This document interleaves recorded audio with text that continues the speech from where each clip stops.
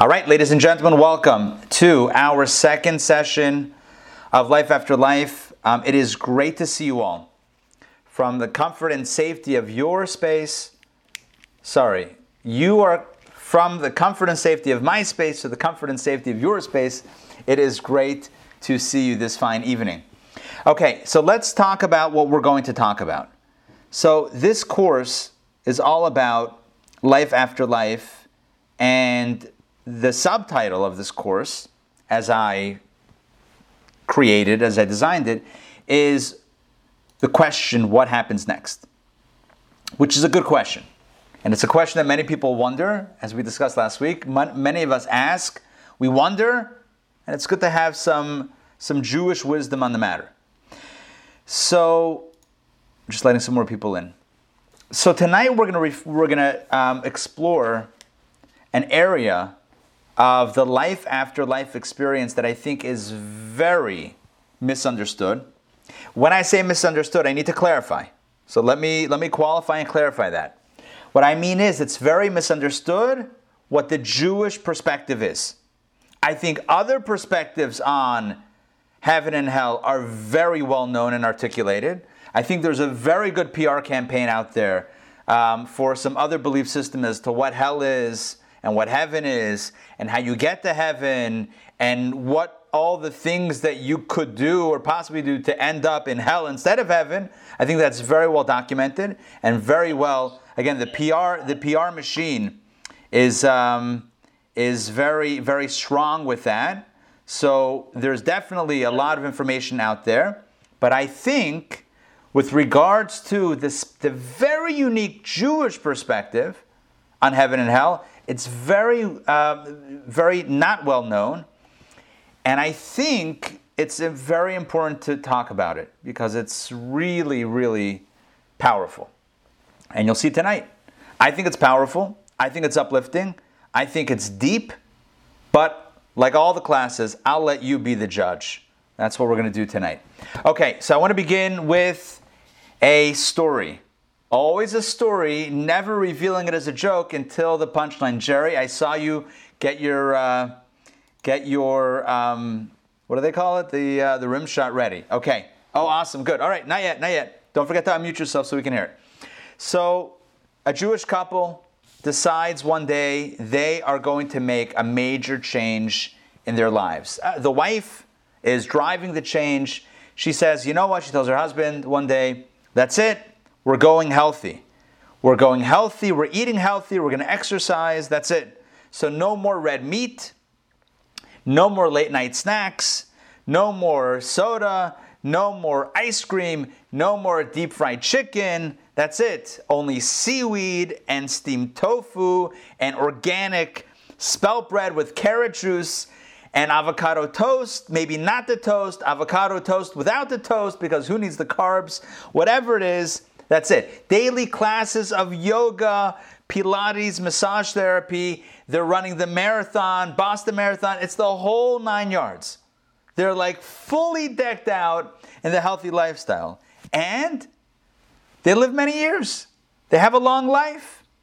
But, everyone's got their time. No one's ever lived forever. Hasn't happened yet. At least on this earth, right? So, with a physical body. So, look. Their time comes, and they happen to go together. Whatever, details not important. They go together, and now they cross over to the other side. And they've lived a good life, not only physically, but also spiritually. And they go straight up to heaven. They get the express elevator straight up to heaven. And there they are, and it's amazing. Symphonies they're experiencing. Ballet performances, champagne waterfalls, angels floating. It's unbelievable. Ice carvings with angels, with real angels doing the ice carving. Who knows? And that's it. They're mesmerized.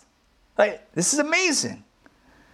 The husband he turns to the wife and says, if not for your crazy diet, we would have been here 30 years ago. Anyway, Jerry. There you go. All right. Okay, fine, good. So next, the Rabbi, thank you. Rabbi is is saying a sermon, delivering a sermon, and he's making it interactive one high holiday, maybe it was Yom Kippur, and he starts talking about, the ultimate reward and punishment of our deeds and our actions here on earth. And he points out to a woman, an elderly woman sitting in the crowd in the congregation. He says to her, Mrs. Cohen, you need to start thinking about the hereafter. She says to him, I'm always thinking about the hereafter. Every time I walk into a room, I ask myself, so what am I hereafter? Come on. No, what? All right, tough crowd. Tough crowd. Even on a virtual setting, a virtual context, it's a tough crowd. Listen, I feel at home, right? I feel at home being, not necessarily getting the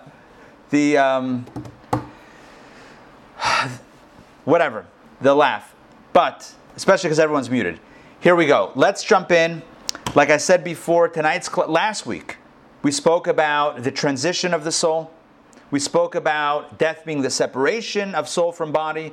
The soul is the true life. Body is just a container or a spacesuit, something being animated by the life of the soul. When body and soul separate, which is the definition of death, when body and soul separate, so the soul continues to live, like the electricity in your home. You unplug an appliance, the electricity doesn't go anywhere. The appliance may stop humming, but the electricity is still there. The same thing is true with the body and the soul. The body stops functioning.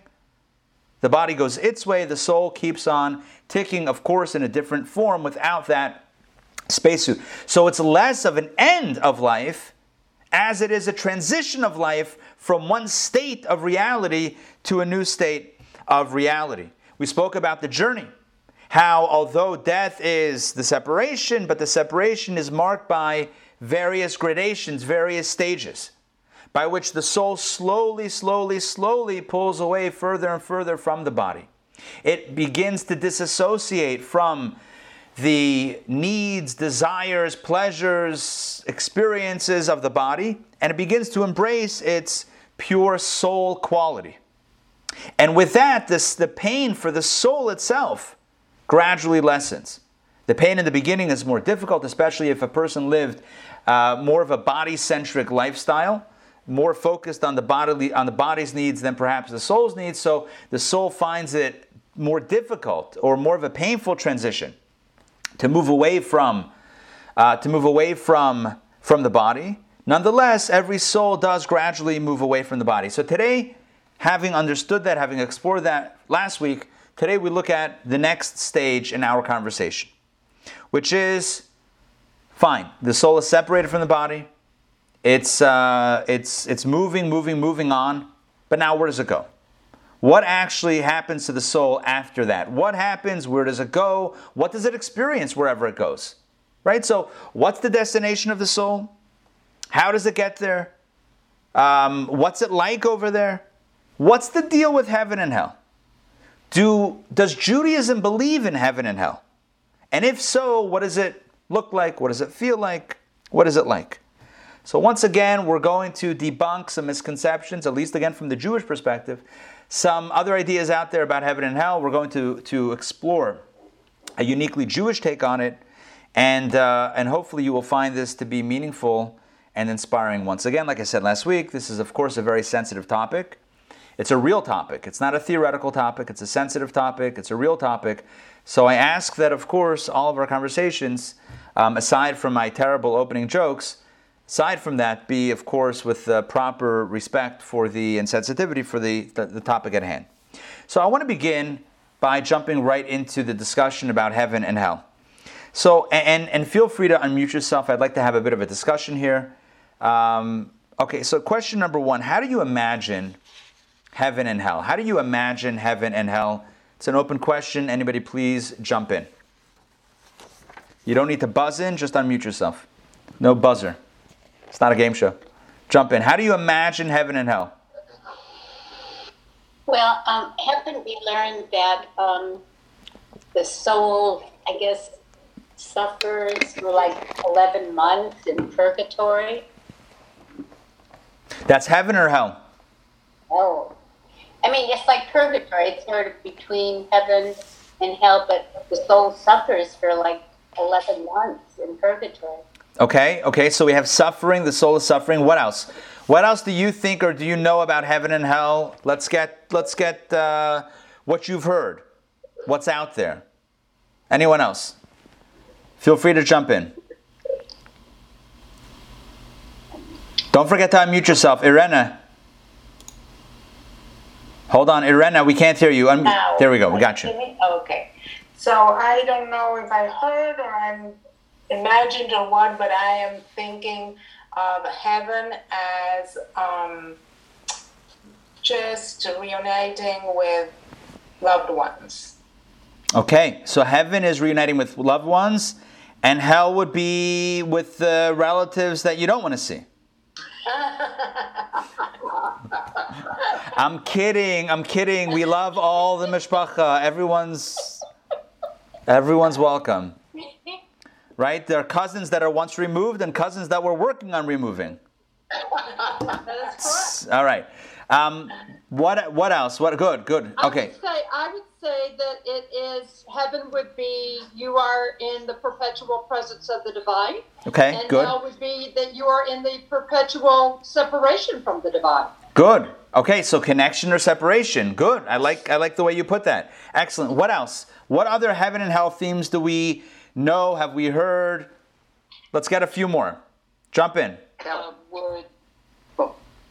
ahead. Go. Morris, go ahead. Heaven is described as paradise. Good. Hell is described as pain. That's the best way that people have understood both of those concepts. So paradise versus pain. Good. Hell is pain and suffering, and paradise is pleasure. Heaven is paradise or pleasure. Okay, good. What else? Let's get one more. Yeah, Marcia, go ahead.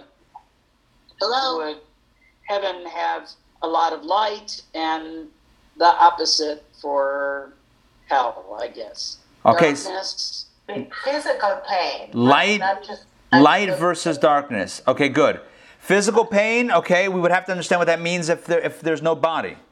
So right. So what kind of? All right. And June, go ahead. I got you. June, go ahead. Do we believe in hell? You come to the right class. This is like perfect. It's like you're a plant, not that kind of plant, but I mean like perfect. So that's what we're talking about. But it's important to understand. See, look, every paradigm shift. What makes a paradigm shift is when you contrast the before with the after. Right? If everything becomes one chalent, yeah, it's what we thought, it's what we knew, then Sefelt epis, right? We're missing something. So you need to know how we came in and how we're going out, right? Kind of like heaven and hell, which we'll see soon. I'm kind of modeling this in the discussion, but we have to understand how we're coming into the conversation and how we'll come out of the conversation with a very different perspective. That's the goal of the session. That's what I wanted to ask. What are the notions out there? What have we heard? What have we seen? Look, can I tell you what typically we know about heaven and hell? Yeah, let me paint you a picture of what we normally associate. Maybe you didn't want to say it in this class. Maybe everyone felt like they had to go a different direction. But what do we normally hear about heaven and hell? I'll tell you, I'm not afraid. Heaven, cloudy, always fluffy clouds. Heaven, angels, fluffy white angels. There's a theme here, by the way, fluffy white. And halos. Don't forget the halos. Halos are always in vogue in heaven, right? You have to know how to dress in heaven, right? It's like, oh, where's your halo? Oh, I forgot it in my other wing thing. Okay, get your halo going. So we have angels with wings. Forgot about that. Right? Obviously, angels have to move. They need wings, physical wings, or something for some reason, even though it's spiritual energy, but whatever. So we have clouds, angels with wings. We have halos, and lots of white and light. Good. And what about hell? Oh, this is probably the more fun description. Okay, let's go. You ready? Let's jump in. Hell. First of all, I'm seeing red. Right? There's definitely a red ambiance with hell. I'm seeing like a devil situation with a red, maybe a tail. Does the devil have a tail? Are we thinking tail? Yes. It's got some sort of pokey. Yes. Horns? Pitchfork? Some like, oh, I was farming. tomatoes. It got everywhere, and somehow I'm here. Some sort of like combo situation. Flames. Isn't that Yes, fire everywhere. Yes, fire and red, and it's hot. It's like Florida, right? It's always Florida over there. Love Florida, by the way. But it's like oh my God, sorry, my bad. Florida without the AC. Oh, now we're talking. David Lazan, right? Vero Beach, right? Is that you? Yeah. Especially in the summer. Oh, yeah, right now. I think real feel was 103. I'm just saying. Almost as bad as Atlanta. Almost as bad as Hotlanta. No one calls it that, but nonetheless. Now, getting back to our point. That's how most people, I'm just going to say this, that's how most people have seen depictions of heaven and hell. Now, you might say, you've never heard this before, you've never seen this before. I just will reference you to straight up like Bugs Bunny,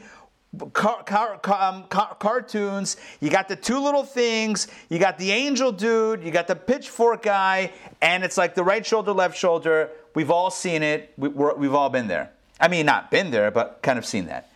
So that's how we might be coming into this conversation. Maybe not you and I, but many people would be coming in.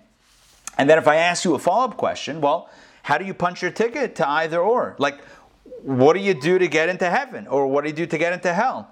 You might tell me, all right, we'll do this very quickly. What might you tell me? How do you get into heaven? Right, two doors or two, going up, going down. How do you get to either path? Help me out here. This is open now. Behavior. It's your behavior. Excellent, Allison. How you live. Specify if you do. Flesh it out. You do good deeds. If you live a good life, you do good deeds, you go to heaven. Perfect. And if not, you go to hell. That's it. Okay. Perfect. I mean, all my life, I can remember you're going to go to hell or you're going to go to heaven. Even being brought up Jewish, and I mean, there was no question. There was no interfaith, and I mean, both my parents were Jewish. They were brought up in Orthodox homes. I mean, there was always, you're either going to heaven or hell. That's it. That's it. Straight up. Exactly. Yeah. Good. We're going to talk about some of the stuff in the origins of where this comes from soon, but it's important to understand. It's really important to understand kind of where the starting point is, right? For many of us. And I think in popular understanding, the starting point is that there's a heaven and there's a hell, two different destinations. You punch your ticket different ways, doing different things, and that's how the whole thing rolls. That's the typical understanding. And the truth is, when you look at, for example, Rambam Maimonides, in his articulation of the 13 principles of faith, who was with me recently? I did an Ollie class on the 13 principles. Anybody with me recently? Stan was with me? Okay, we just wrapped it like a month or two ago. Okay, so here's the deal. In the 13 principles of faith, so Maimonides' background, he articulates 13 big ideas within Judaism, basically saying like these are core principles, core fundamentals of Jewish philosophy, of Jewish faith, of Jewish belief. This is part of the Jewish, belief system. There's things that we have to do, those are the mitzvot, but these are things that we have to believe in or know. One of them has to do with reward and punishment. I'm going to share my screen because I'm a sharing type of person, and because I just sent out, you may have received it, I just sent out probably 25 minutes before the class an email with a PDF of this file. Oh, you know what I'm going to do? Just because, here we go. I'm going to do something even better. Hold on. I'm going to drop this file in the chat. If you didn't get it in your email, you cannot not get it now, because I literally just dropped it in the chat.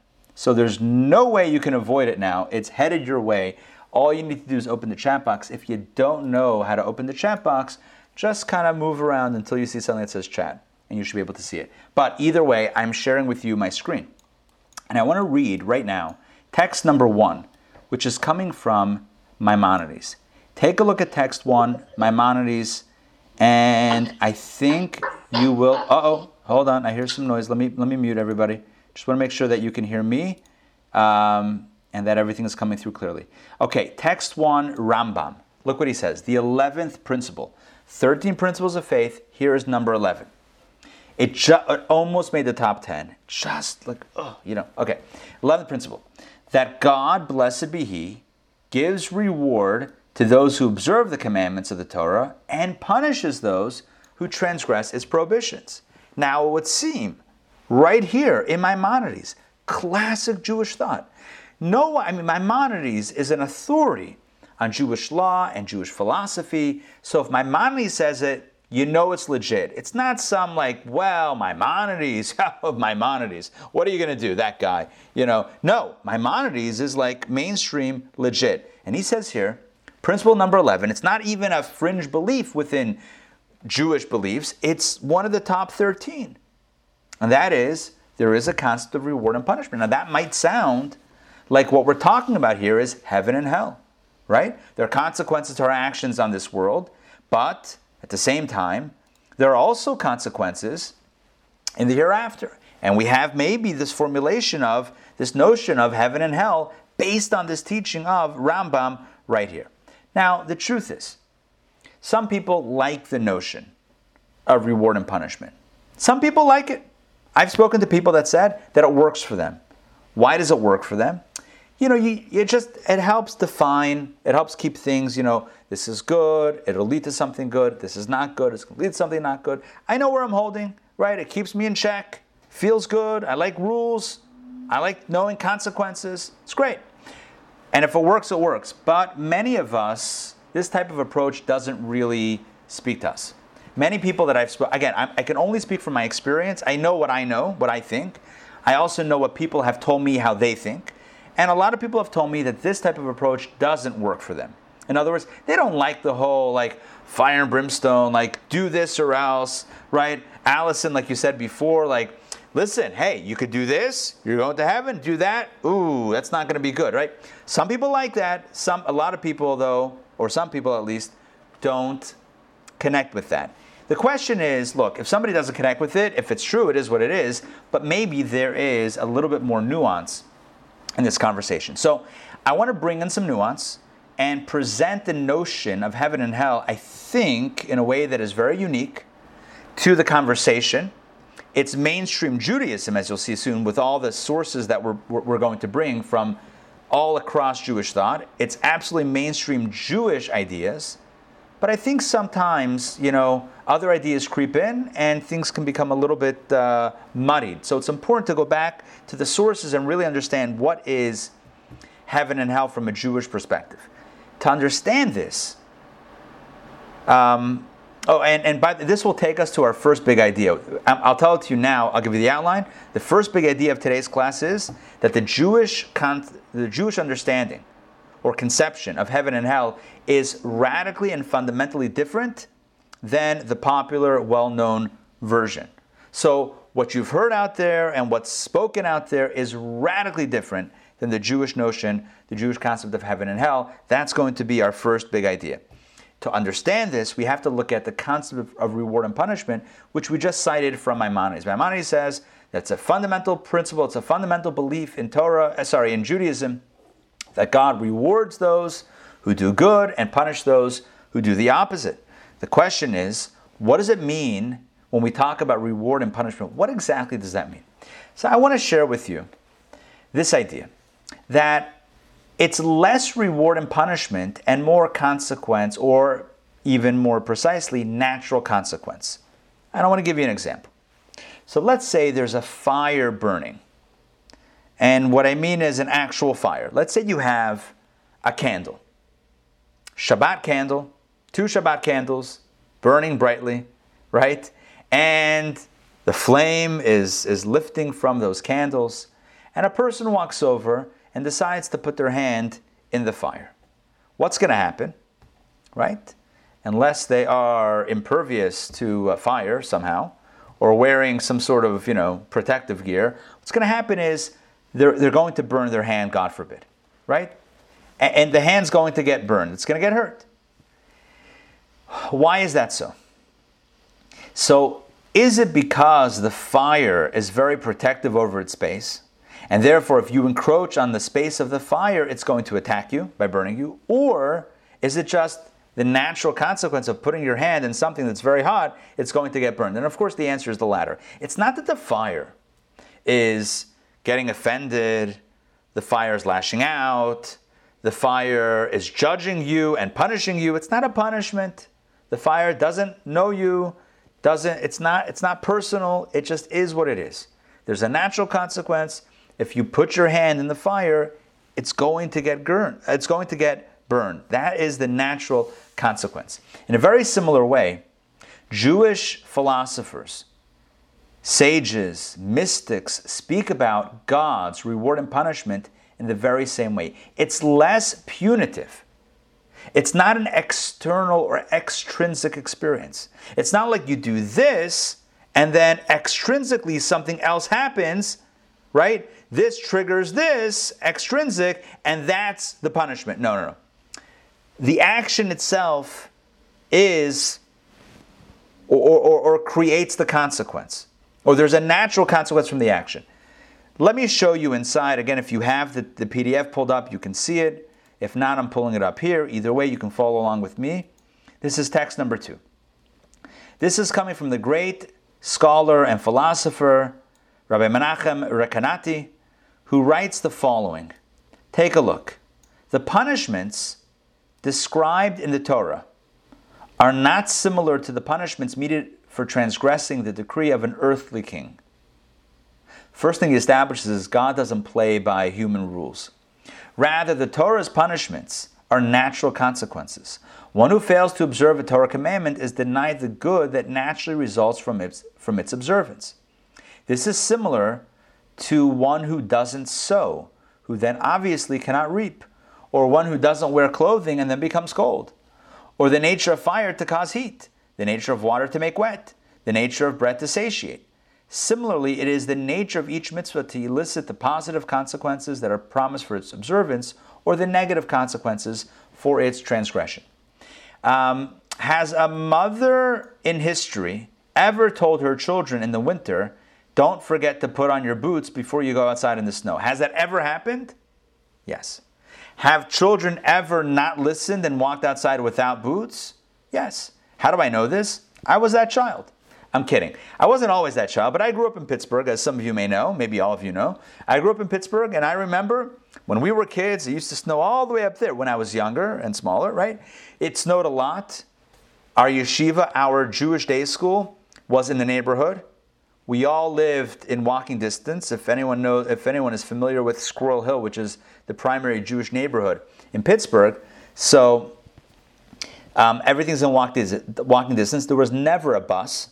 Right? You walked to school, maybe you got a ride, but whatever, everyone walked to school. So it snowed, didn't matter. The teachers walked to school, and the students walked to school. It's always school.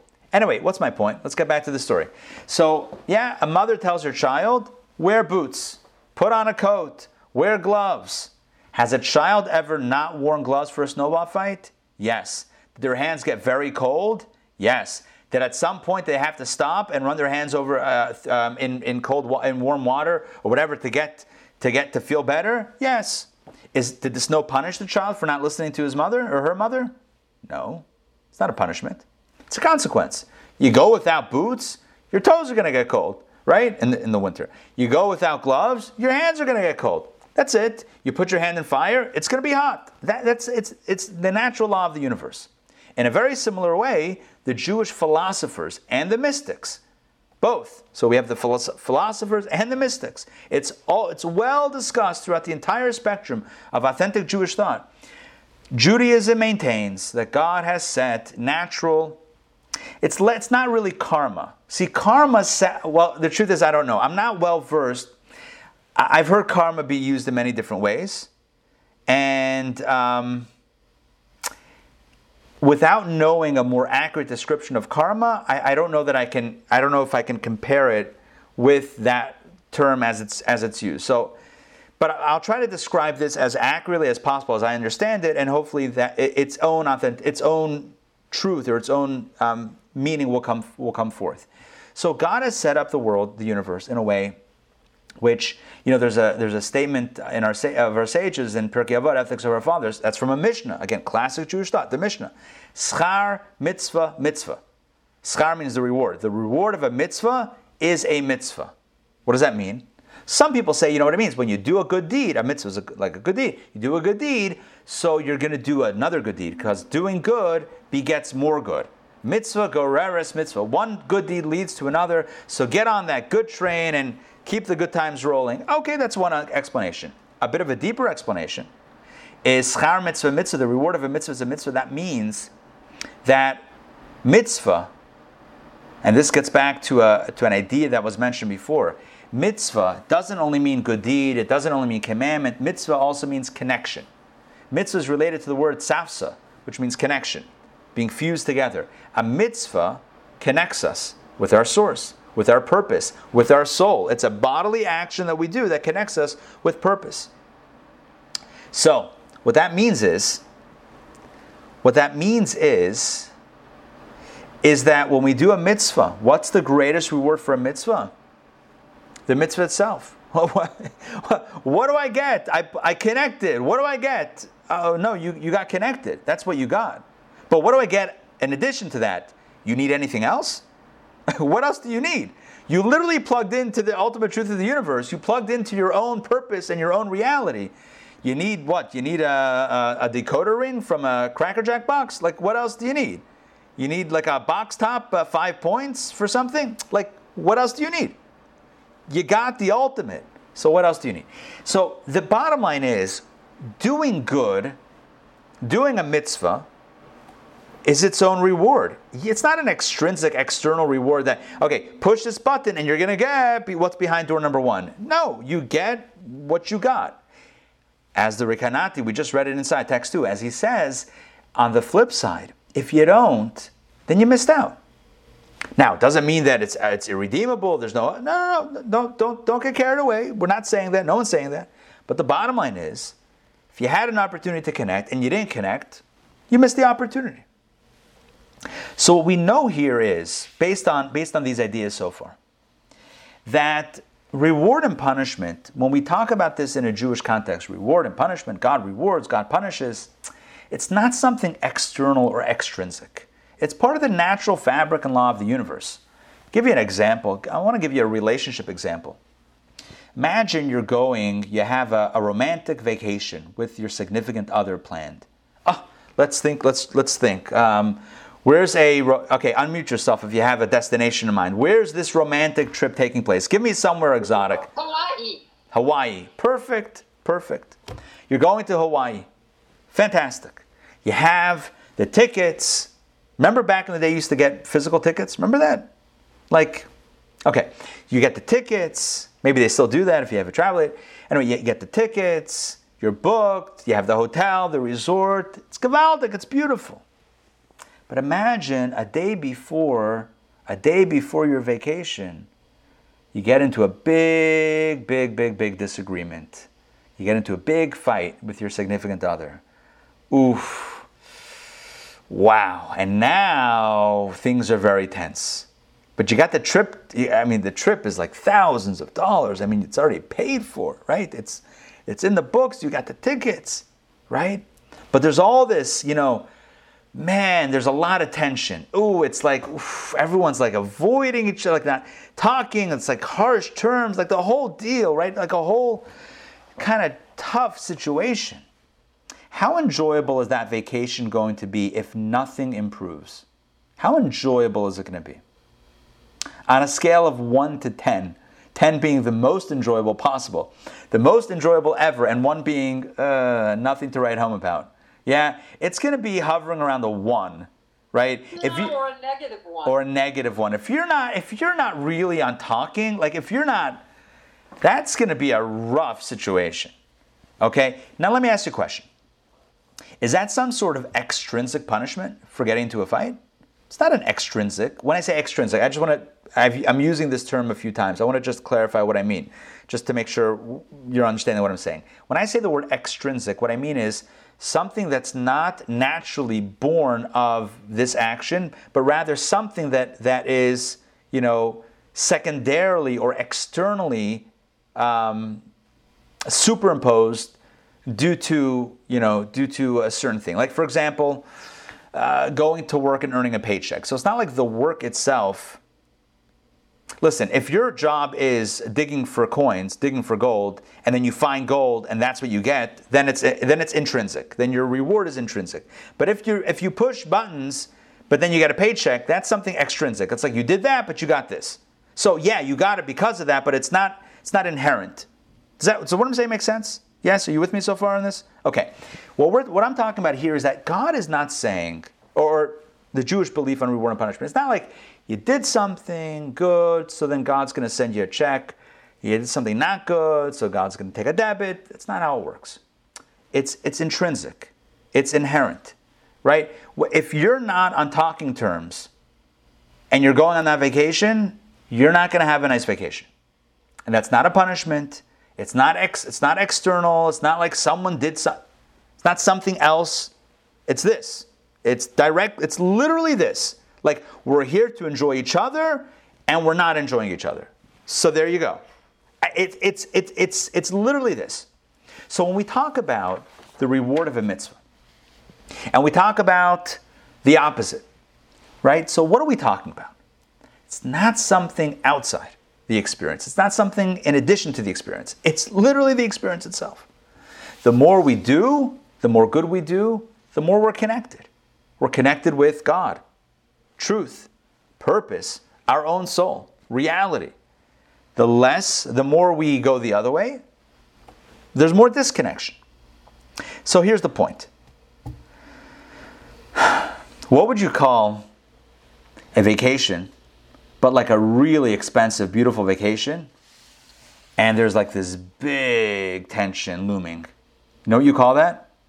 A living hell. That's what you call it, well, maybe you might not call it that, but in the purposes of tonight's conversation, because we're talking about heaven and hell, work with me here. A person might call that living hell. Why? Because you're there, you're alive, and you're in paradise, right? You're in Hawaii, but it's hell. This is not enjoyable. And if you're in a good place, and you're enjoying each other, and you're in paradise, you know what you're calling it? Paradise. This is heaven. So here's the question. This is the final piece of this puzzle. Don't worry, we have much more to talk about. The final piece of this puzzle is, how many Hawaiis are there? Ask yourself this question. In this example, how many Hawaiis are we talking about? 2 or 1? 1. How many types? There's a spectrum, but in the two sides that we're talking about, how many experiences of Hawaii are there that we've spoken about? 2. It could either be paradise or it could be a living hell. And the question is, where are we at? What have we done? Where are we holding? It's the same destination. It's how you experience it. You could experience it as heaven, as paradise, as the best thing ever. Or you can experience it as the worst, as a living hell. Hold on one second. This captures, I'm almost ready to close out this idea. This captures, I think, in a pretty accurate way. I'm still wrapping it up, but I want to give you one more example. Forget the romantic vacation example. Let's talk about a skiing vacation. You're going skiing. Let's say you're going to, let me get another mountain, or a mountain. What's a good ski resort mountain? Help me out. Beach Mountain. Beach Mountain? North Carolina. North Carolina. City. Vail. Okay, fine. We have, what's the one in Vancouver called? Whisper. Wait, am I too loud? Joking. So, look, let's say you're skiing. Yeah? And it's beautiful, but you forgot your gloves and your coat and your boots and your jacket and your sunglasses, and you're just skiing in a t-shirt and shorts and flip-flops, maybe that's in. Maybe people love that. But let's just work with a normative example here. Let's just say that that's not enjoyable. So you know what? You're in a beautiful ski resort, beautiful slopes, everything is beautiful. The problem is, maybe you might not enjoy it. And yeah, I know, why don't you just go to the gift shop or whatever and get your stuff. Don't get too don't complicate my examples here, right? Just the bottom line is you can be in the space of what would otherwise be a beautiful experience and be miserable, or you could be enjoying it. And that's the Jewish perspective on heaven and hell. It's the same location. Spoiler alert, it's not up or down the elevator, it's the same destination. The question is, how are you enjoying it? And you might say, well, wait a second, hold on. I don't get that. You might be thinking, doesn't make sense. Like, if it's a beautiful place, right, you're telling me it's heaven and hell are the same place? So is it nice or is it not nice? So it's nice. So if it's nice, why wouldn't I enjoy it? How could it be hell? Oh, okay. I gave you a scenario before where it could be hell on earth, right? I gave you a few scenarios. If you're in a fight with your significant other on a romantic vacation, if you're not wearing the right gear on your ski, I'm giving you scenarios. Okay, all we need to do is find some spiritual scenarios that evoke the same concept. But again, I want to emphasize, in Judaism, heaven and hell are the same floor. What I mean, like on the elevator, it's the same. Oh, hey, welcome. It's the same destination. It's not two destinations, it's one destination. By the way, that saves God on set design. I'm saying it's much more efficient. It's the same set. It's the same. It's like, wait a second, I saw that back alley in that movie and that movie. Universal, come on. Anyway, getting back to the point here. So it's the same set, but a different context based on you, what your soul brings into the experience. So what is hell? If it's objectively nice or beautiful, right? Let's say if it could be heaven, then how could it be hell at the same time? That's what we're going to get into next. But first, we had a question. Irena, go ahead. So do we have because it's one place and it's us who make it one thing or the other, is there a word for hell in Hebrew? Yes. We'll get there in a second. Hold on. Hold that thought. We're going to get there. And the name is going to really express why it's not being enjoyed, even though it's potentially beautiful. Yeah. Cookie, you had a question? Don't forget to unmute yourself. I have a question. Wait, hold on, Morris, 1 second. Cookie, go ahead. Morris, you're next. Does that mean then that we are totally, completely, individually responsible for our heaven and hell? Period. We are responsible. I would say, like, the answer is yes, but I would tweak the language a little bit. Uh-huh. It's up to us. We choose how we're going to feel about it. In other words, based on how we prep for it, which I don't want to give too much, we're about to get into it, so I don't want to say it before I say it yet. I'll do that also. But basically, how we go into it will determine how we experience it. And that's going to be a big piece of it. It's the same place. It's up to us. Our actions, choices, naturally, it's not punitive or whatever, naturally determine how we will relate to it. Again, think the best example that I can give is that romantic vacation, right? The bottom line is, if you're not speaking to the other person, you're not going to be enjoying that experience. I mean, if that's what it's about. If it's about that romantic experience with that person, I should qualify, right? And you're not in a good place with that person, it's not enjoyable. So how you come into it will determine a lot about how it feels, which again we're going to get to in a moment. Morris, go ahead. Rabbi, are you trying to say that a mitzvah is a reward to the soul? What I'm saying is a mitzvah, excellent question. A mitzvah itself is its own reward, as we'll see in a moment. And how do we define reward?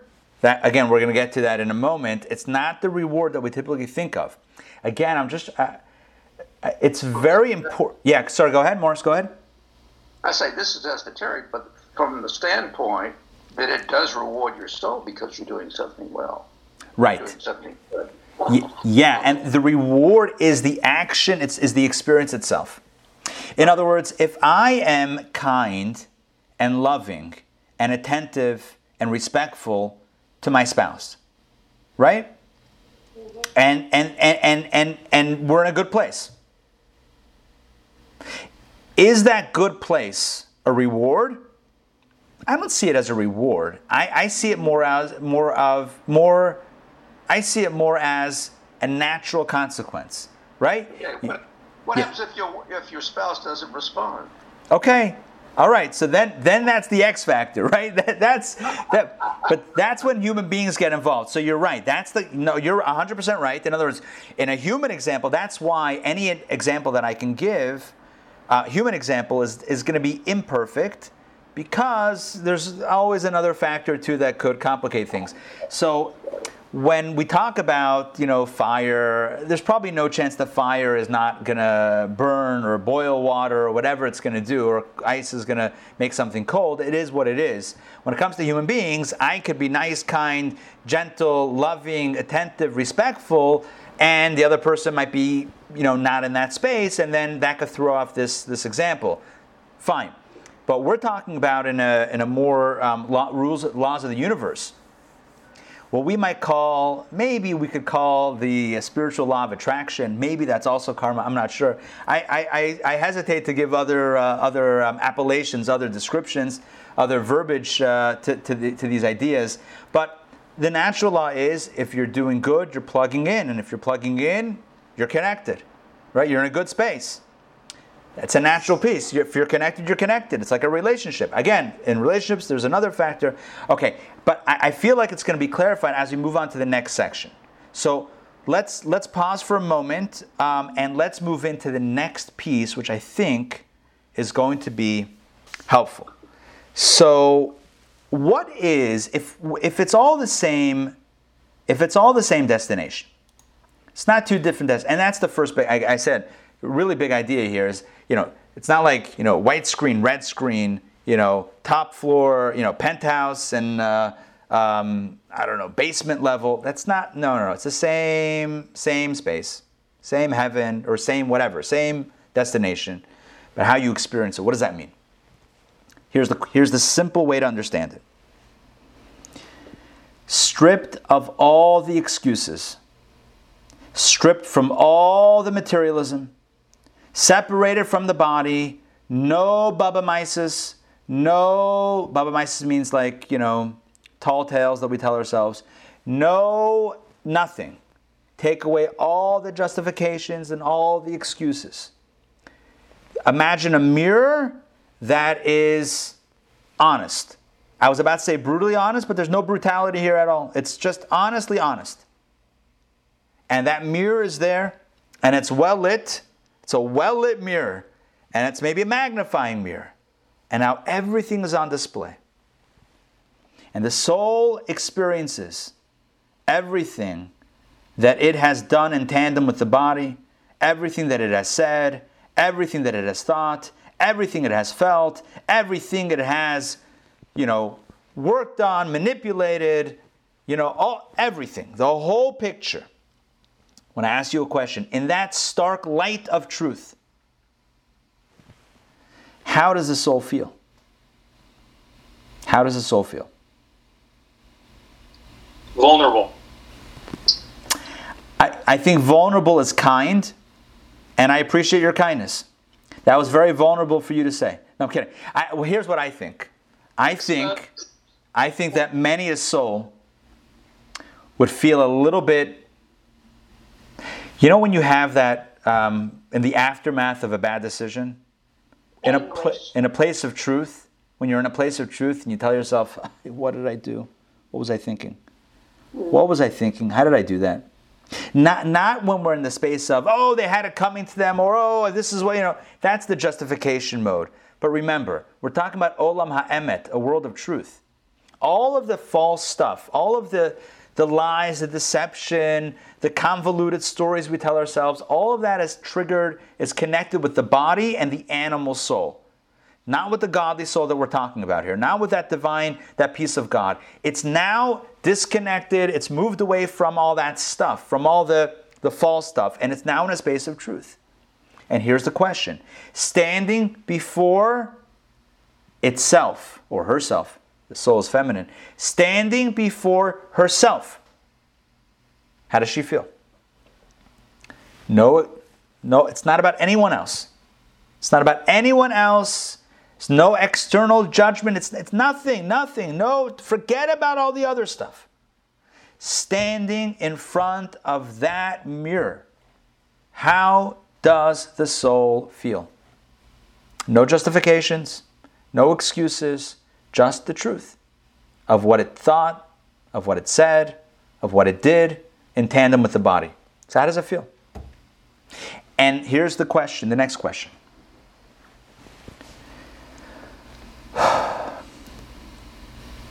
If it recognizes some shortcomings, if it recognizes some failings, whether it's in the form of missed opportunities, or whether it's in the form of mistakes that hurt others, can you imagine in a space of truth, no deception, no lies, no spin-free zone, in that space of truth, how does the soul feel? It's not any extrinsic pain. There's no extrinsic pain.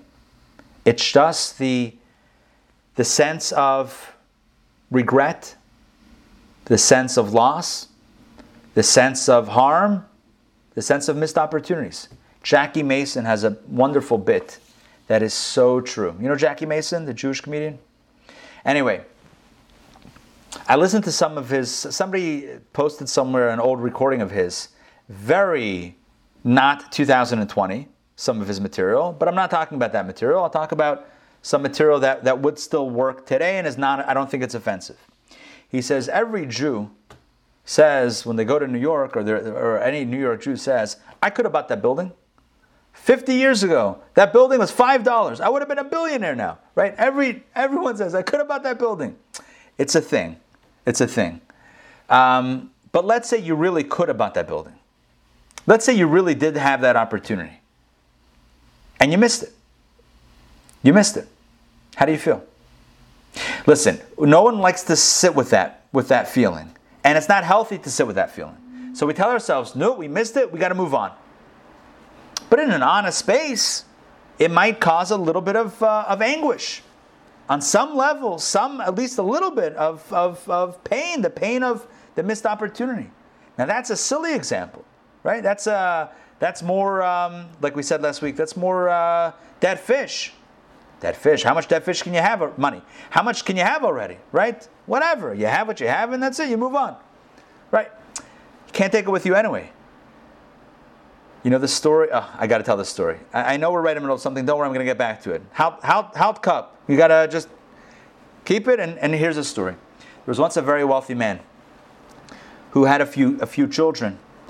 Jewish guy passed away. Before he passed away, he told his children, I'm leaving 2 notes.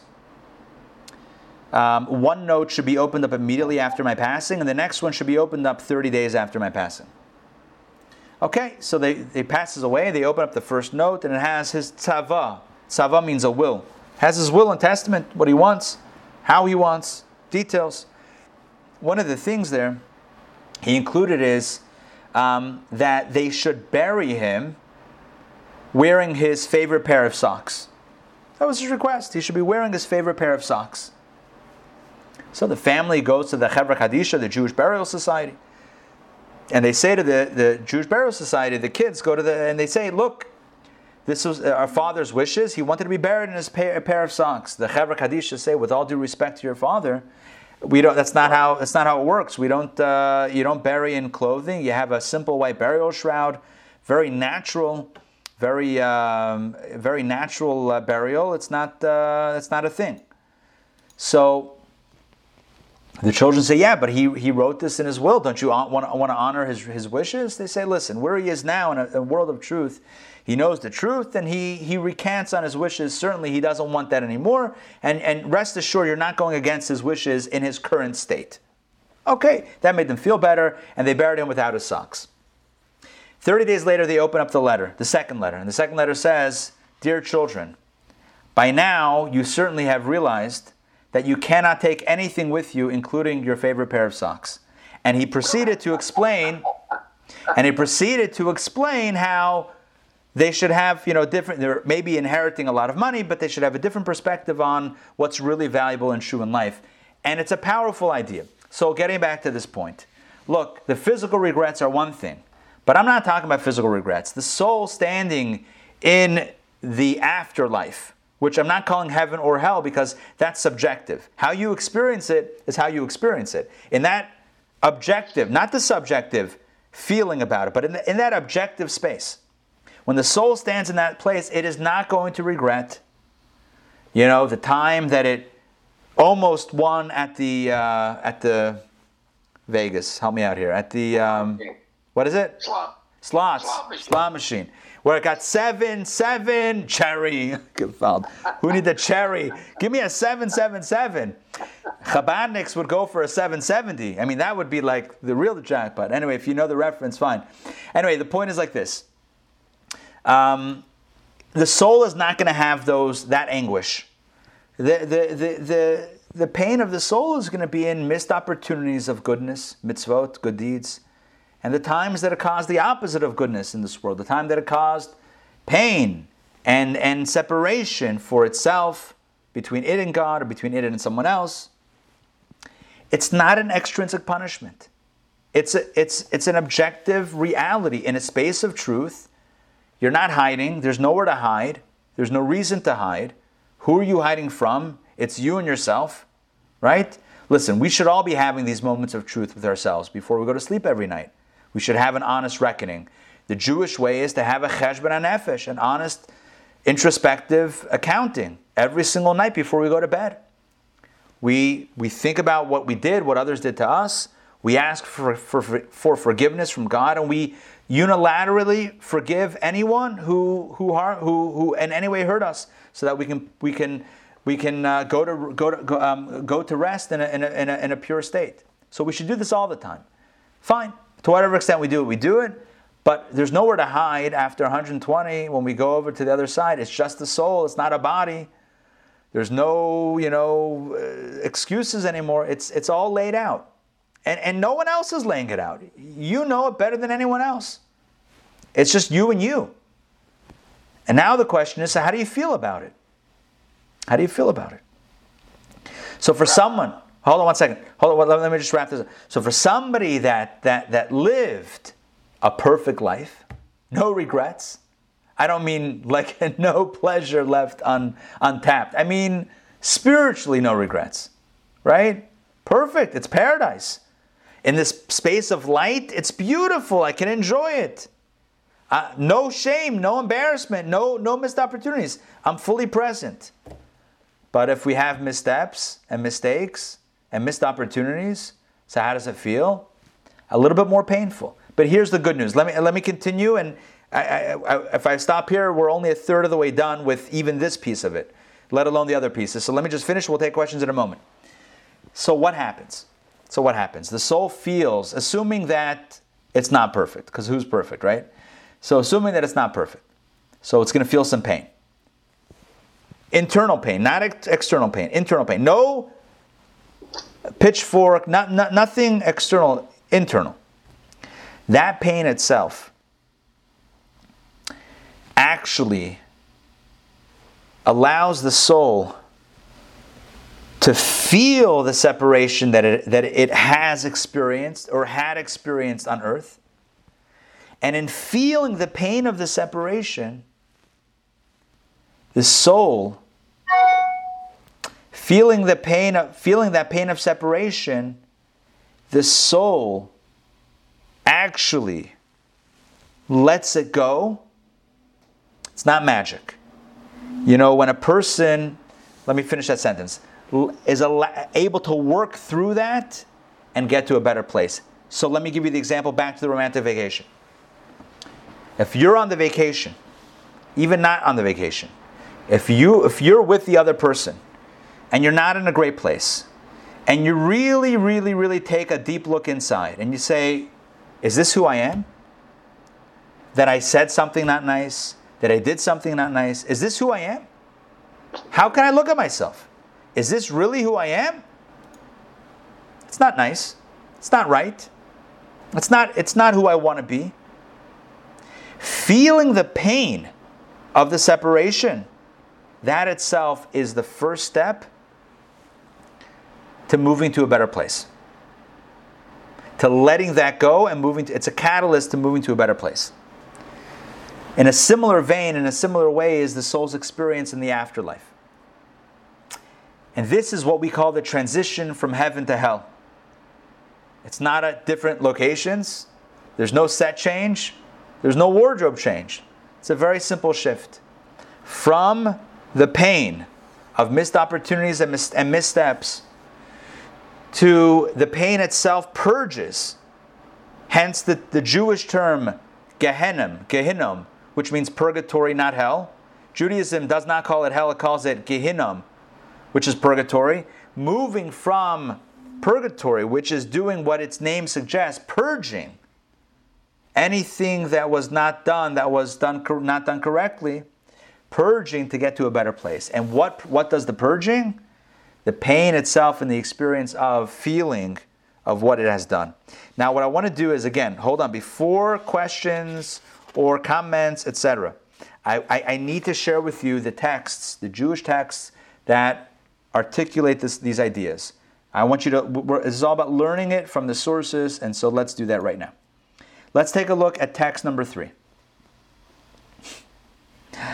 Let's take a look at text 3. Okay, listen. It depends how you read these things. Okay, it can make it sound like it's very extrinsic, but when you know how to read this and know how to understand it, what I said before shines through. Text number 3 from the Zohar.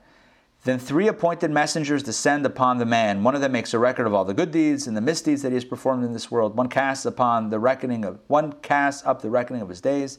And the third is the one who has accompanied the man from the time when he was in his mother's womb. And I think the relevant point is this last line, the third. It doesn't matter 1, 2, or 3. It's not a numbers game. The point is that there is an objective reality. There's a residue of everything that we have thought, said, or done from the time we came into this world until the time we come out of this world. And that sticks with us. And when we look at ourselves, it feels a certain way. Either we take pride in it or we're ashamed of it. That's what it is.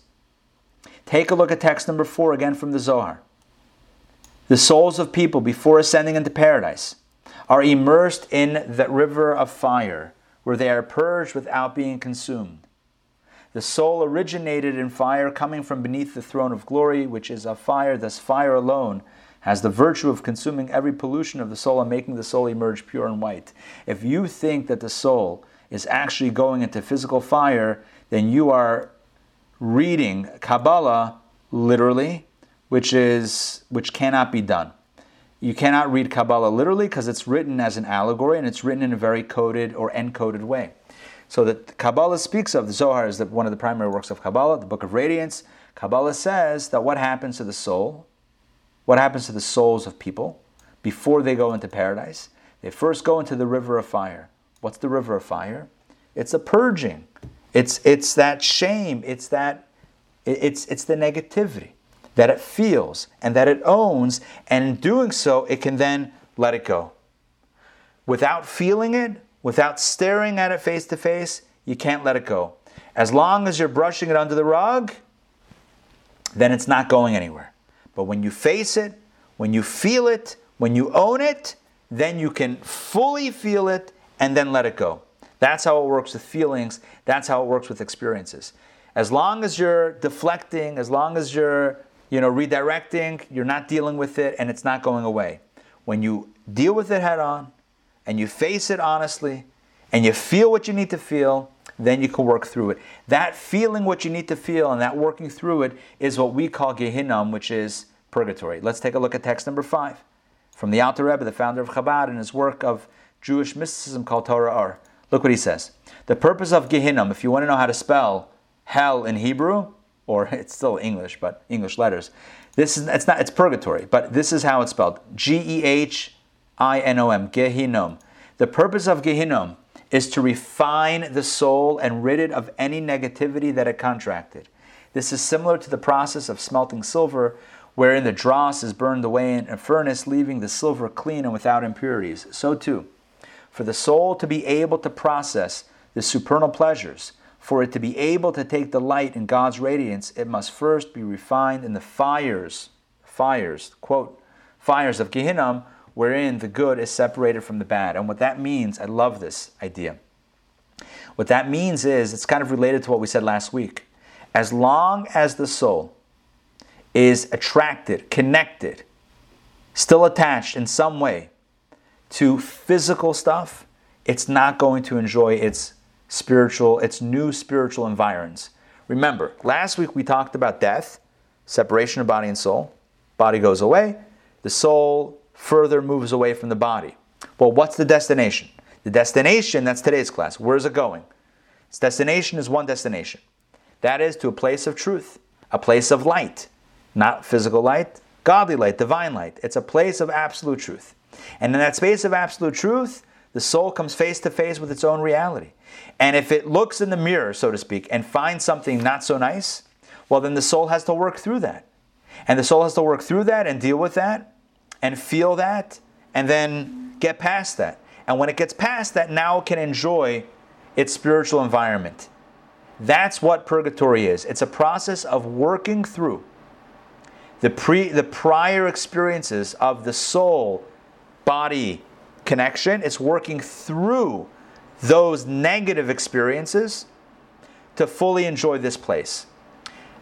Going back to Hawaii, because who doesn't want to go back to Hawaii? If you're still carrying, and I use this term intentionally, if you're still carrying baggage from that previous fight, you're not going to enjoy your current vacation, the holiday. You're not going to enjoy paradise because you're carrying the baggage. When does it work through the baggage? After it works through in the state of purgatory. So, 1 second. Hold on. I just saw a great question in the chat. Cookie. So why can't we do that here on earth? And the answer is, you can. That's the next big idea. Well, I think we've had 2 or 3 big ideas, but one of the next big ideas is your point. Why can't we do that here on earth? The answer is, we can. We can. The more we work through that now on this side, the easier the transition is, or the easier of a step it is into enjoying what awaits us on the other side is for the soul. So again, the more we're connected materialistically, the more baggage we're carrying, the more we haven't worked through stuff and let this stuff go. When I say let it go, I mean heal from it. The more we're still attached and carrying baggage, we can't fully appreciate it. Imagine you're at a beautiful opera. Adina Malka. So do we get credit for time served here? Yes, we do get credit for time served. But not if you take it as baggage. If you fix it here, you get the credit. Yes, you get the credit for time served. Morris, go ahead. Sorry, Morris, go ahead. All right, I have a question. Yeah. The question is forgiveness the same thing as cleansing? Forgiveness is part of it. If we're still holding... Part of it, Rabbi, because we go to the high holidays and we're forgiven. And the point of the matter is the soul forgiven? And if so, that's the same thing as cleansing. Excellent question. So here's the deal. The soul is forgiven and cleansed on Yom Kippur. But the truth of the matter is, it's not all or nothing. And it's not black and white. There are gradations of what we call teshuvah, which means getting back to a good place. And if we're honest with ourselves, I would ask the question, on Yom Kippur, when we stand before God and we say, Achet, for this transgression and that sin and that iniquity, when we say the confessional prayers, as sincere as we are, do we sometimes tell ourselves, or do we sometimes think, you know what? Yeah, we may be coming back to that one next year, and we may need to say that one again, if we're being honest. Not if we're pretending. If we're pretending, then that's it. But if we're really being honest, and even if we honestly do mean it, and we tell ourselves we're never going to do it again, do we not find ourselves the next year having what to say sorry for and make amends for? I think the answer is yes, because for this very simple reason that we're not perfect. So my understanding of your question was, if we've taken care of this on Yom Kippur, so why can't the soul have easy access, the easy pass straight into a full experience? The answer is because it's a little bit more complicated than that.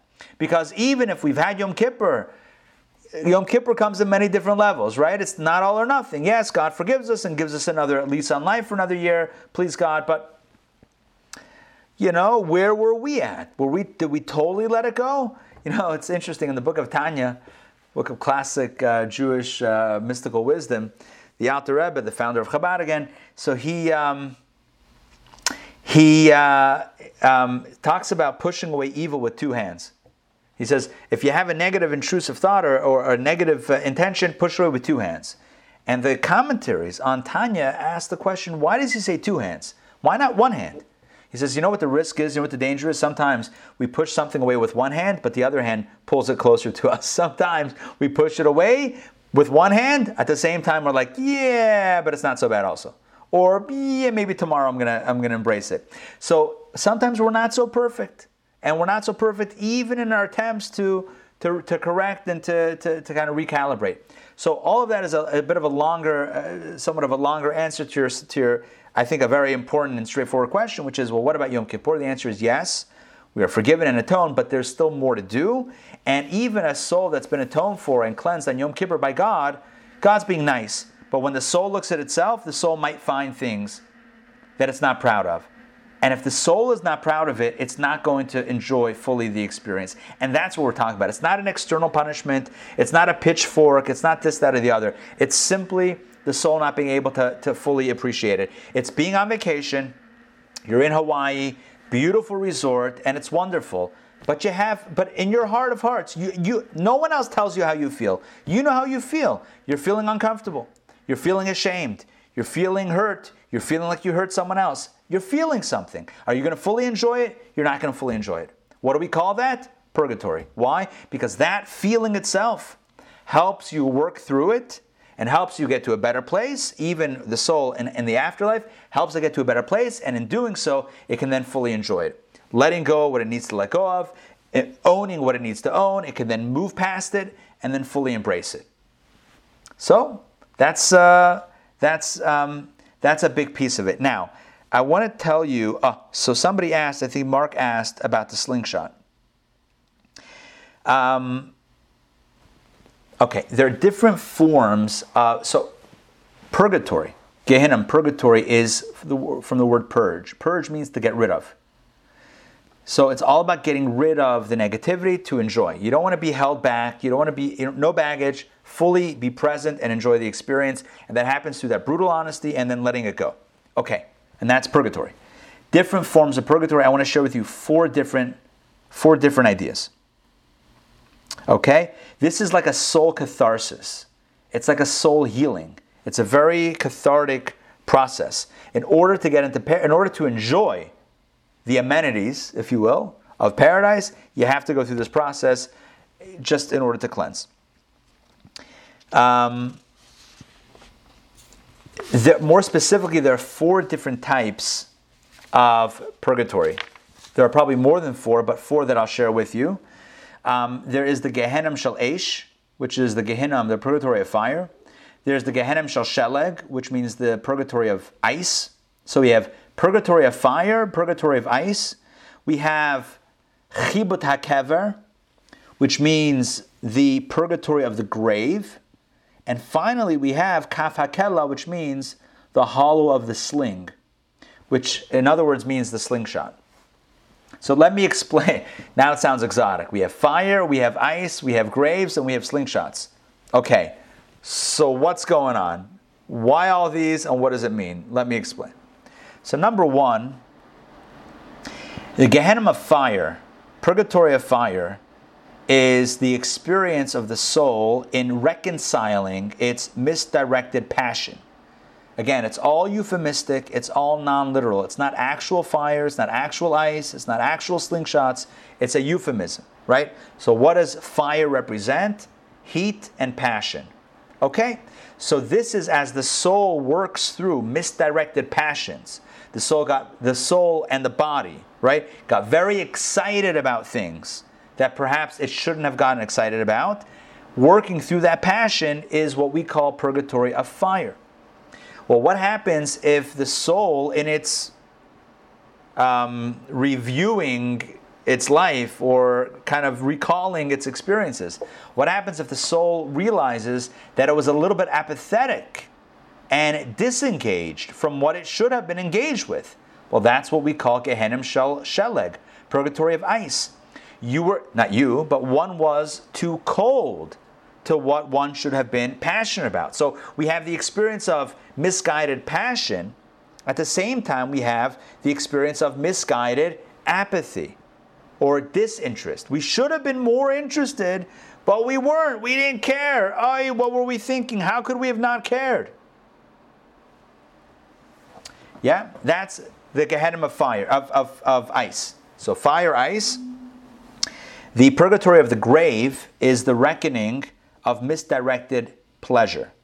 What happens in the grave? The body, without getting too graphic, the body decays and disintegrates. And on a physical level, again, without getting too detailed, trying to think how to say this. Look, the body decays. So how long does it take? Depends on the body, right? There's either more or less. So that's the reality. And so as the soul is experiencing on the other side, in that place of truth, kind of recalling what it's done, misdirected pleasure, so fire is passion, and flesh, right, is flesh, is pleasure. So we have passion and pleasure. The pleasure is, that represents the purgatory of the grave. And what about the slingshot? The slingshot is, it says, again, it's all metaphorical, it's all euphemistic, that the soul is shot from one end of the world to the other in a slingshot. Imagine like a big slingshot, and the soul is being slung back and forth. Don't worry, it's not actually happening like that as it sounds. The soul doesn't have physical mass to be slung. That's not a thing. What does a slingshot mean? It means the soul working through the ambivalence that it had, the indecisiveness that it had, the back and forth, right? Yeah, Mark is saying, more flesh, more worms. Thank you for saying that. Yeah, what I was trying to say before. Yeah, thank you. More flesh, more worms. That's kind of what I meant. So, yeah, that's chibat hakever. So we have misdirected passion is fire, misdirected apathy is ice, misdirected pleasure is chibat hakever, the purgatory of the grave, and misdirected ambivalence, or not misdirected, but ambivalence, where you were kind of waffling. Like a little bit of this, a little bit of that. Right? I like this, but I also like that. Back and forth between what's right and wrong. Holy and unholy. That back and forth. Let me hedge my bets this way and that way. That experience. One for me, one for you. Right? A little for me, God, a little for me, a little for you, God. Right? That whole back and forth. The dance, sitting on the fence. Right? That's the slingshot. So that reconciles that. Look, if just think on a human level. You can think of times, perhaps in your life, when you were excited about something you shouldn't have been excited about. When you could think about when you weren't excited about something that you should have been. You think about something where you were having a pleasure experience that you shouldn't have had. And you can also think about time where you were going back and forth on something that should have been more clear-cut. These are various experiences that the soul experiences on earth, and in going through its cathartic, what do they call it when you get back like from war and debriefing. In this debriefing, It could elicit some pain. But it's not for the sake of pain. And if there's one thing that I want to emphasize in this section on Gehenna, before we move on to paradise, we're only leaving ourselves a few minutes for paradise. Don't worry, we'll make it good. The one thing that I want to emphasize is there's no punishment here. There's no punishment. There's no antagonizing of the soul. It's just an honest accounting of who and what the soul is, and the soul working through itself and its past in order to get to a better place. So, is it like a devil with a pitchfork and trying to harm or punish? There's no punishment. There's no punishment. It's a reconciliation. That's it. That's all it is. Mark is asking, how does a godly soul need any cleansing or purging? Okay. If you walk into a perfume shop and you walk out, you're going to smell like perfume. If you walk into a fish store, you know what I mean, like a fish, and you walk out, you might smell like fish, like dead fish. Yeah, that's the way it is. So how could the soul, which is pure, have all this stuff? Because it was in a body for 120 years. And it collected. By the way, all of this is only for the lower, we don't have time to get into this tonight, all for the lower dimensions of the soul, not the higher levels. 5 dimensions of the soul. We're talking now about the lower dimensions of the soul that have this kind of, negative or this residue that it needs to be cleansed. All right, we have to move past it because we have still a few things to talk about. So let's talk about now paradise. Oh, hold on. Before I do that, let me quickly share with you the screen. We're skipping text 6, text 7. Oh, yeah, timeline. Text 8, timeline. How long does this process take? The Mishnah says, again, this is not Kabbalah, it's not philosophy, Jewish law. Mishnah says, the wicked are judged in Gehenna, and it's not really self-judged, in Gehenna for a maximum of 12 months. Maximum of 12 months. So the whole process takes maximum of 12 months of purging. The worst of the worst, so to speak, only 12 months. It's not a final destination. It's not you're going to burn for eternity. There's no eternity business. Max 12 months. It's not a punishment. It's a purging. Okay. By the way, this is why, and I mentioned this to somebody via email this past week, this is why we say Kaddish for a loved one for 11 months, not 12 months. Kaddish helps the soul in this process, which if we have time we'll talk about how it helps. The Kaddish is the prayer, the mourner's prayer, the mourner's prayer that's recited in the memory of a loved one. We only do it 11 months because who wants to assume about a loved one that they need the full 12 months? They need the full workup, right? We don't want to assume the worst of our loved one to say, well, they probably needed the full 12 months. Let's give them the full 12-month Kaddish. No. We always go 1 month under that. We always go 11 months. If I'm not mistaken, we do 11 months and a day, so it's into the 12 month, and that's it. That's it. And then the next time we do it on the Yartzeit, the anniversary, just to help the soul continue to elevate, which we'll talk about soon. Now we got to move on to paradise. So what's paradise? Paradise is so easy to explain, because what is paradise? You're on vacation, and you're loving it. But it's not vacation. You're home. You're home, and you're in a good place. You're with the ones that you love. You're good. You're at peace with yourself. You're at peace with your environment.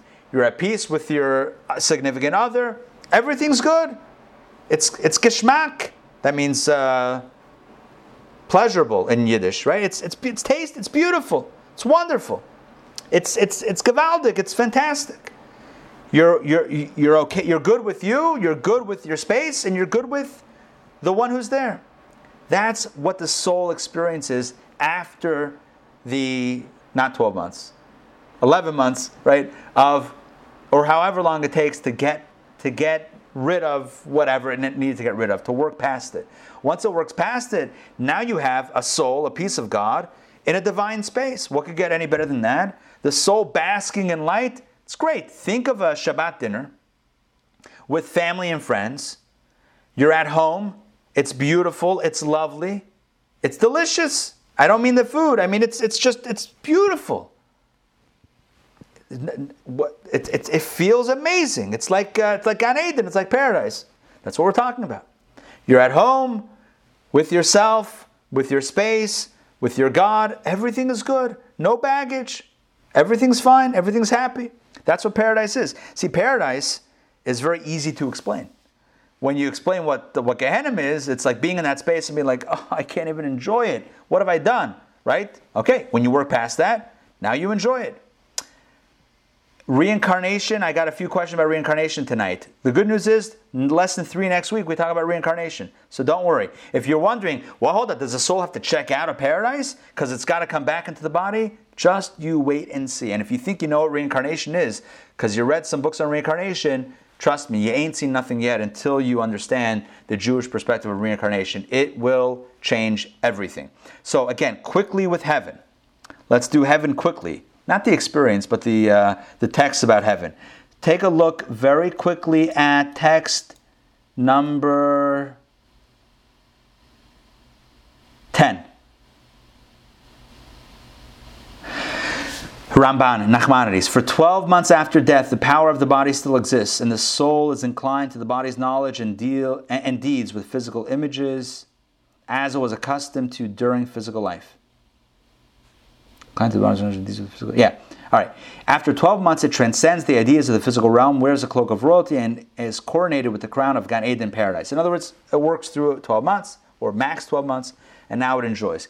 Gan Eden is the gate to heaven, where one experiences the light of life, and through the comprehension of the soul of that place, it ascends to become attached to a higher supernal realm and delights of spiritual understanding. Rambam, Maimonides, text 11. Just as a blind man cannot comprehend color, and the deaf cannot comprehend sound, so too the body, listen to this, the body cannot comprehend the lights of the soul. In the physical world, we cannot know the spiritual world. We can only come to know it through much inquiry. Text 12, in the time to come, our souls will understand the knowledge of the Creator. Blessed be He, as the supernal bodies comprehend Him. In other words, the soul will understand like the angels. The pleasure derived from this is not split into parts and cannot be told, nor can any parable be found to explain this delight. Let me tell you what he's saying, in essence. Imagine you have an old television. Remember those old televisions? Like the really big ones, right? The standard definition, not even standard definition, like really blurry, like TV in the 70s. Just colors everywhere, just like total mush. And then you contrast that with high definition TV. Imagine like NFL football, where you can see like shot in high def, 4K, 8K. Do I hear 12K? Doesn't matter. We're not talking about marathons here. We're talking about like the definition of the image, where you can see every crease and every bead of sweat and every like pore. Yeah? Okay. That jump from low definition or standard definition to high definition is the type of pleasure jump we're talking about. If you think you know what's good or what feels good, I'm just telling you what my mind says, you ain't seen nothing yet. Because if you think, I always go to sushi. It's a thing. If you think sushi is good, just wait to Gan Eden. Gan Eden, that's paradise in Hebrew, right? Heaven. Gan Eden blows everything out of the water. If you think champagne, caviar, steak, sushi, right? Whatever is your thing, chocolate, who knows? If you think that's good, just wait to the soul's experience in paradise. That is true pleasure. That is true pleasure, the greatest pleasure, the pleasure of connection, oneness, being at home, just delight. High definition. Rambam Maimonides says you cannot understand it through the lens of the body. No body. Listen, the body has its own definition of pleasure. What Rambam is saying is that is nothing compared to the soul's pleasure. That's it. How can we understand it? We can't, because you and I were filtering through a body. So everything is filtered through the senses of a body. So like, it's probably like if I take the best meal I've ever had, if I bump it up a few notches, there you go. No, it's way beyond. But we have no frame of reference. So we have to go like that. We have to scale it up, but we're starting from a flawed place of perception, but it is what it is. The point is, it's the greatest pleasure possible, the pleasure of connection with self, connection with the space of that light, and the connection with its creator. The soul is free. It's finally free to bask in its greatest truth, greatest reality, greatest space of peace. So here's the big idea. And this comes back to what was mentioned before. And here's the big idea. Where is paradise created? Paradise is created essentially here on earth. Because the soul, the extent to which the soul can appreciate all that, or doesn't appreciate all that, and needs some work to appreciate that, all of that is influenced directly by how the soul, how we, forget the soul, body and soul, how we live our lives. So the more we live our lives in a soulful way, in a meaningful way, in a purpose-driven way, in a divine way, the more we do mitzvot, the more we do good deeds, the more our soul is ready to enjoy. It's high definition, out of the box. The more we live for other things, with other things, the more work it's going to take to get there. The more hiccups, the more steps along the way. So here's a beautiful idea. We kind of form our path right here on earth. Everything is created here on earth, but we're creating the path, but we don't experience it. In the future, in the afterlife, that's when we experience the path, but we can no longer create it. I mean, we can try to, we go through that purgatory experience and we purge the negative, but we can't create it then, we just experience it then. The soul, Judaism tells us, the soul is constantly ascending.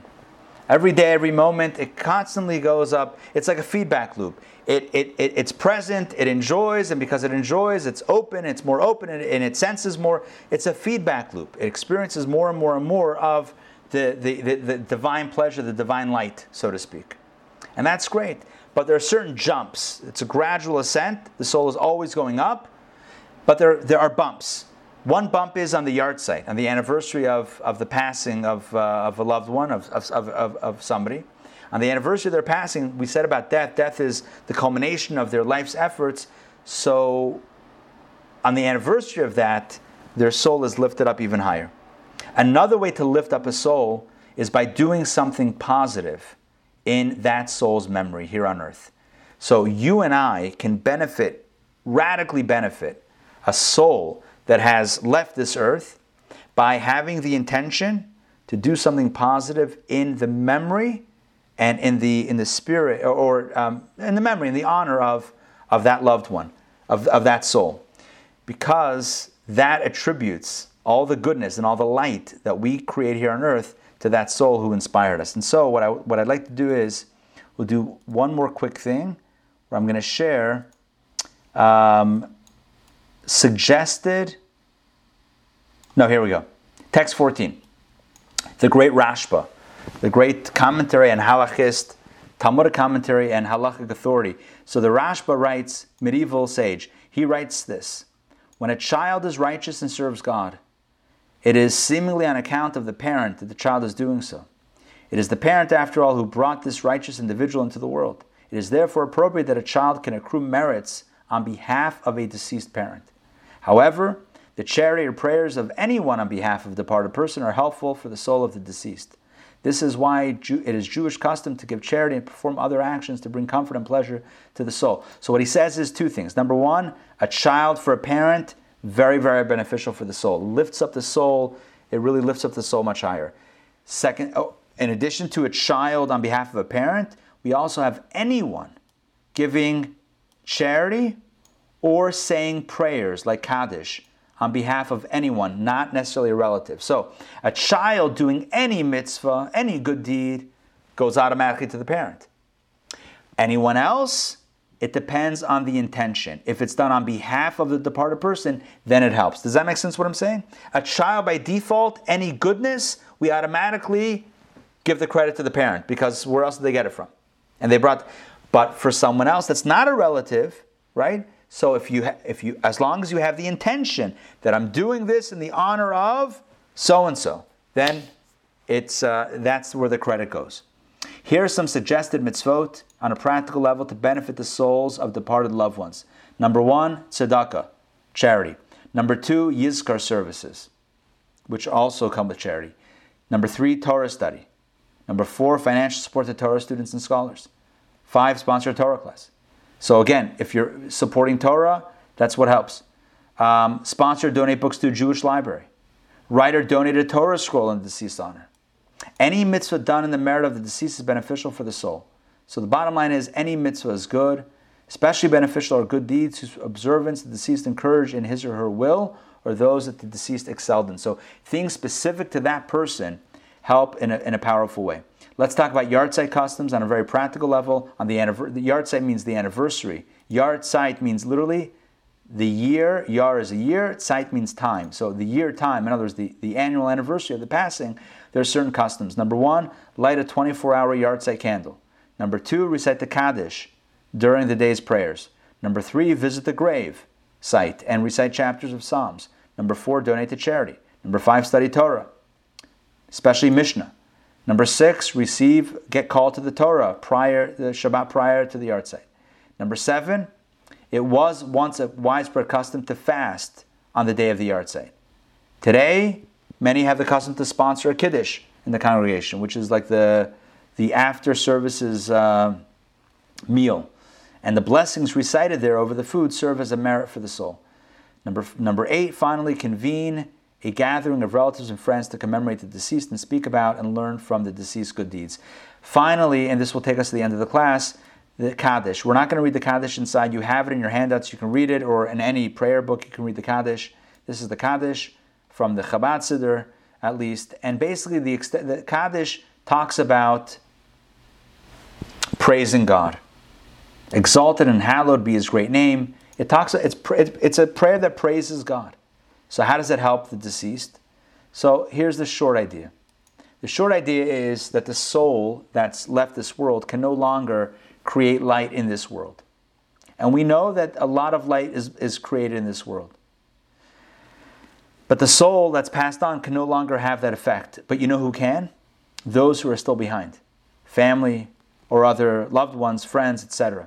So when we say Kaddish and we say exalted and hallowed be God's name, and we basically praise God, and we have the intention that we're doing so on behalf of the one who can no longer do so in this space, when we, in other words, when we transform the darkness of this world, at least a little bit of it, into light by bringing God into the conversation, and we do so in the merit of someone who has passed on, then the merit of that Kaddish, of that public declaration, because we do it with a minyan, with a quorum of 10, that public declaration of God's greatness is attributed to the one who passed away, like as if they are the ones that caused this new light to shine in this world. And in doing so, that greatly benefits the deceased. So it's a very important custom and tradition to recite the Kaddish for the 11 months and a day.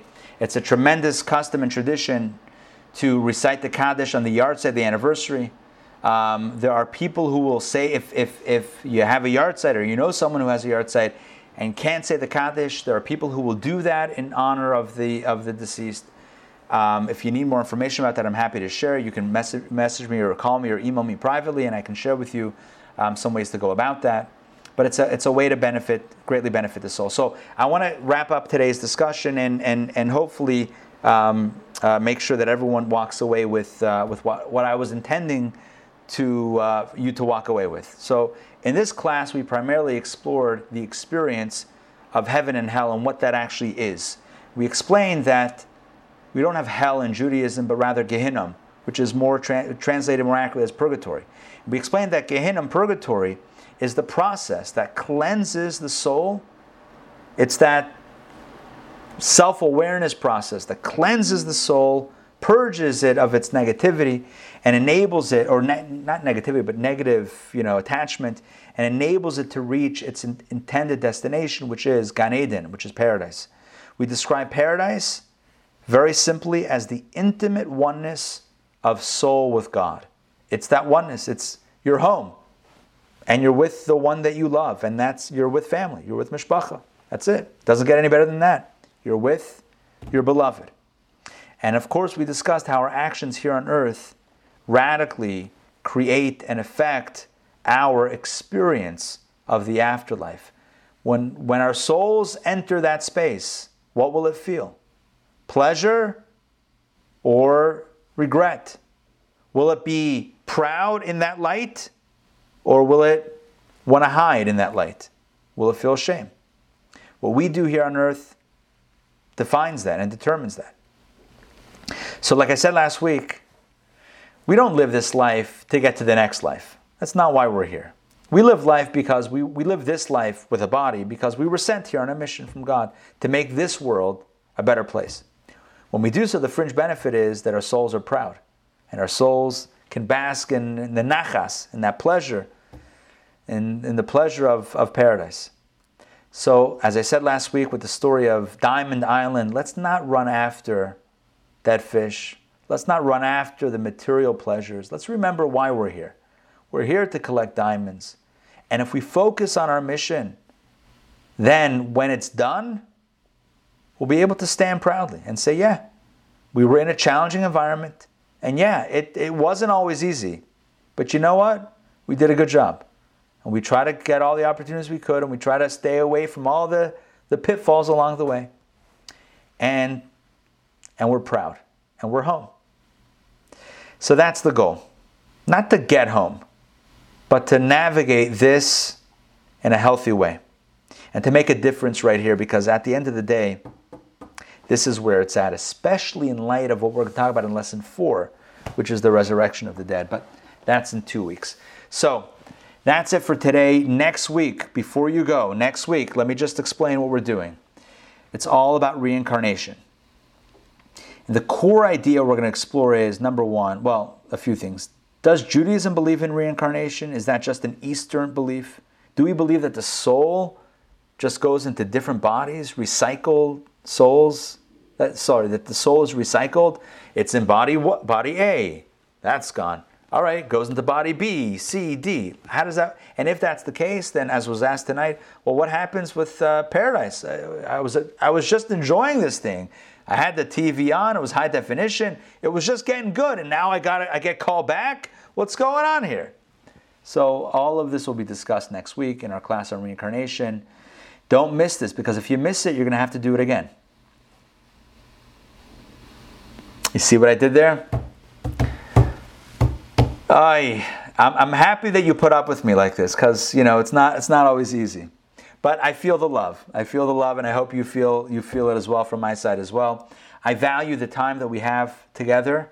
I'm not sounding like morbid. I mean like the time that we have here on Tuesday nights together. And thank you for taking this journey with me and exploring what Judaism says about heaven and hell and about the afterlife in general. It's not what it's cracked up to be. I also, it's funny, I'm saying goodbye without saying goodbye because it's hard to say goodbye because I like this. But one more thing that I need to share is I believe that a lot of misconceptions came into Judaism about heaven and hell as Jews were amongst others in other countries. And I believe that we have also a notion of Gan Eden and Gehenna, the Hebrew versions of paradise and purgatory. But being around others kind of, it like I said about you walk into a perfume shop and you're going to walk out smelling a perfume. You end up taking on some of the flavor of your environment. And I think that's where some of the misconceptions came in. If you really go back to the sources, from the Mishnah, from the Talmud, to Maimonides, to Kabbalah, to everywhere you go, it's very clear the Jewish idea. All right, hope this helped. Hope this made sense. If you have any questions, I'll be here for the next few minutes. I'm not planning on going anywhere, so you can stay around with me to ask, or you can always ask me offline. I'm available by email, text, etc. All right, feel free to frag, which means to ask. And those that have to go, Laila Tov, have a good night.